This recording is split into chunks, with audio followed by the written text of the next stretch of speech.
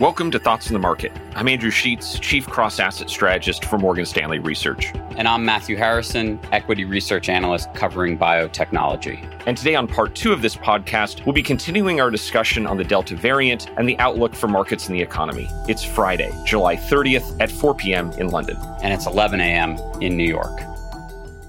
So, Matt, in your conversations with biopharma companies, what's your expectation on booster shots? And maybe just if you could just walk listeners through that process where, a new variant comes along, how does that get into the field? How does that get approved in order to get those shots into arms? So I guess the first thing is what's going on with boosters. There is not a consensus on boosters yet.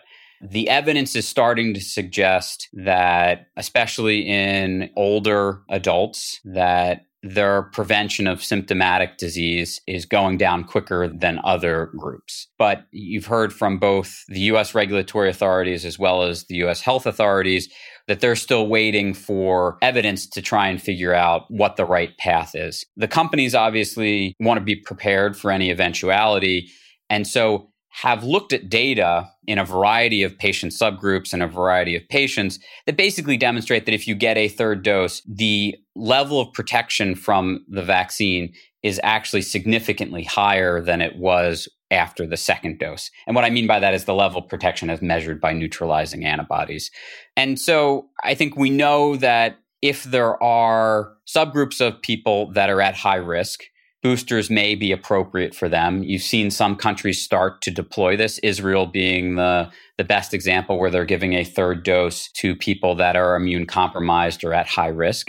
But it sounds like from a regulatory standpoint, it's probably going to take a few more months in the US for that picture to be sorted out. The companies have suggested that they would be in a position in the fall to file with regulators for booster shots. What difference would it make on a practical basis, do you think, for these vaccines to receive full FDA approval? What's this process like, and what is the current thinking on the timeline? I think from a practical basis, there is not a significant difference between an EUA and a full approval. I think full approval does allow certain groups to maybe mandate vaccines where they couldn't when it's an emergency authorization. And so that may have an effect on getting certain groups to take the vaccine where there might be high vaccine hesitancy. And so that may help sort of broadly speaking. But outside of that, I don't think there are many practical differences. In terms of the process, the FDA for a standard review process has a lot of review pieces that it, let's call double checks what the company gives them. So it may go and it will visit the manufacturing plant and it will give site inspections. It may go visit many of the clinical trial sites and audit the records at those sites.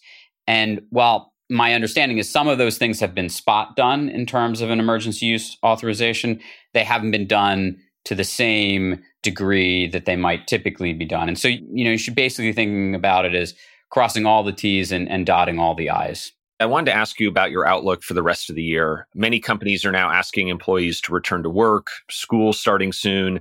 How do you view the path of the virus through the fall and the winter? So for Delta in the US, I'm watching hospitalization data, and it appears from that data, we are about a month behind what's happening in the UK. So that would put us at a peak in the US sometime in the late August, early September timeframe. My expectation, though, is that the coronavirus is a seasonal virus. And because I believe it's endemic, we are likely to see cases rise again in the mid to late winter. So that's similar to what we saw last year, that sort of late December, early January timeframe through those few months.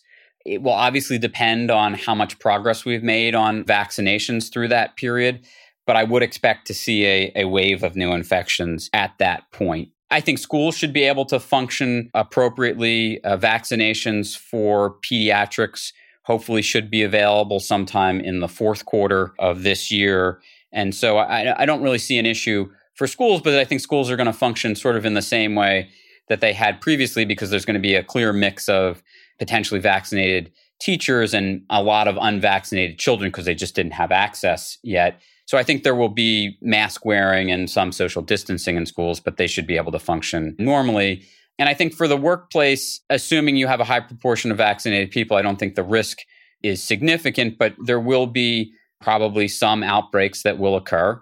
and we'll just have to sort of treat them in the same way that they've previously been treated. And finally, Matt, what's the biggest question you're getting from investors that I haven't had a chance to ask you today? It's mainly people are trying to figure out how impactful Delta is going to be, if we should expect to see any additional lockdowns at any point, and then really the risk that you see other variants. I don't expect to see new lockdowns going forward. I think potential outbreaks will be treated on a case-by-case targeted basis.